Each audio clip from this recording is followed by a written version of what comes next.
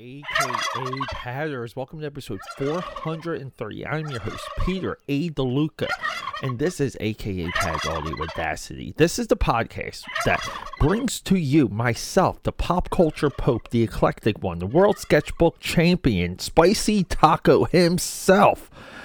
We just use this technology so I can talk into your ear about movies, and this is our annual event. This is Friendsgiving. No, this is Thanks Flicking.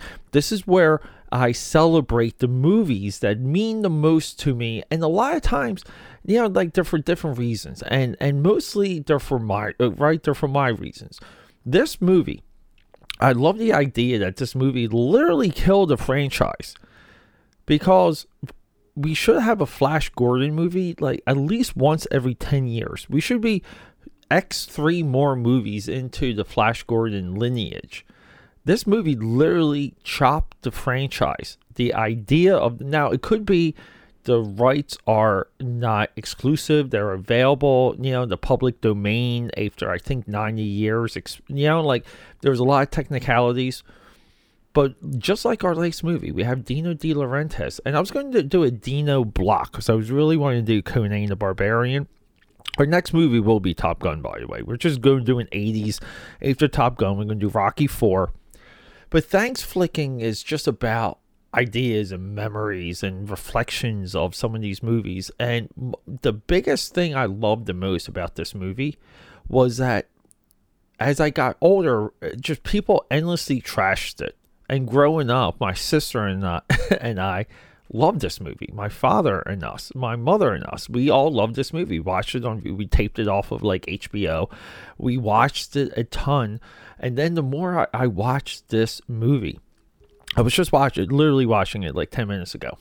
Dr. Zarkov, he's getting his mind. We'll tell you a little bit about the movie. And the plot of Flash Gordon is it's like a football quarterback gets sent to an alien world and he conquers it. End of plot. But he's with this Dr. Zarkov, that goes back to the original comic strip. And he's getting his mind erased. And he pretty much like fakes it.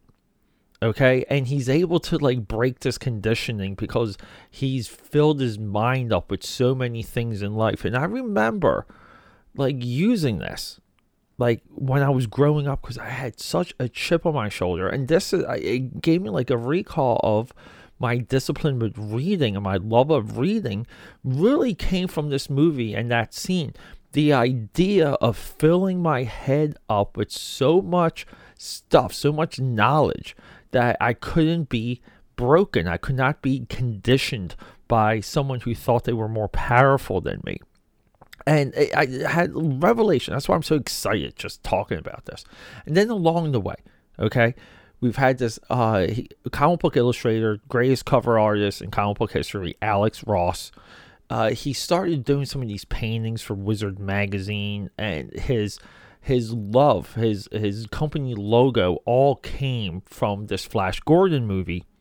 And that really solidified it in the deep culture of geekdom. This is way back before the internet completely destroyed geekdom, as we mentioned in episode 429. We go into a little bit of that there. And then with Alex Ross, we get this appreciation of the colors, the set design, the feeling, the attitude, and a little bit of the intent of this movie, which is, say it with me, F-U-N. Flash Gordon is a fun movie. It's designed to be fun. And it gives us a little bit of these marketing, like the marketing and the positioning that would lead into movies like Batman 89, like Dick Tracy, even Armageddon, to where everything was supposed to have like come together within the media reach of the movie. Music, we want a new star, we want merchandise, we want all of these things, we want Saturday morning cartoons. Like, let's keep it going. We'll never turn off that faucet. So back in the day, you would have to have maybe 2 years of production, to lead into some of these product rollouts. I mean, like, just shipping alone is going to be a few months. So this movie, it's almost like it's so much like Dune, to where it was positioned to be the next big thing. And we have I always forget his name, but the guy that plays Flash Gordon. Also, he's like a security expert. There's Sam Jones. There's a documentary on Sam Jones, who plays Flash Gordon in this movie. But you can see by watching this movie, and you can see by watching Dune 1984, that they're like Kyle MacLachlan as Paul Atreides, Sam Jones as the Flash. You see it. You see where it's like, these are our guys. This is our next big thing. These guys are going to take over Hollywood. They're going to do all of this stuff. This is the next century of leading men. And right now, we're in an age where that's gone. It's like property over the creators, almost, the people who would portray these characters. It's Wolverine first. It doesn't matter who plays Wolverine. It's Iron Man first. It doesn't really matter who plays Iron Man. I know people act like it does, but it doesn't at this point, especially when we have our biggest IP of our time, Batman and Spider-Man, like interchangeable.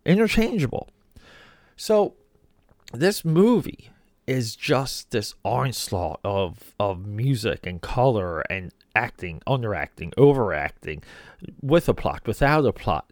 It's crazy. It's fun. It fires my imagination every single time. It does get me excited. And the longer I lived, the more I appreciated the music from Queen, and even Toto in Dune 1984. These two movies have the most underrated, underappreciated, progressive, looking for the future, delivering something new music scores in Hollywood history.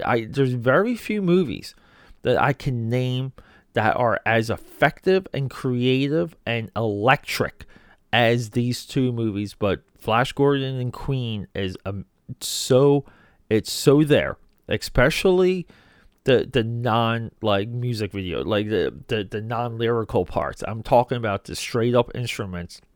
It's there in beyond measure. And it's great to kind of see that this movie, even Ted, that teddy bear movie with Mark Wahlberg, directed by the Seth MacFarlane. This movie has had a second generation. It's had a revival. It's now there. It's now appreciated. It's now loved. This is the same argument I made with the Eternals episode a few episodes ago, where Eternals right now is raked through the coals. But movies like the Eternals, movies like Dune 84, movies like this do not die for a very specific reason. And shout out to my sis who just met Sam Jones. She posted this most awesome picture on Facebook with him. But so everyone, go watch this movie, have some fun, and thanks Flicking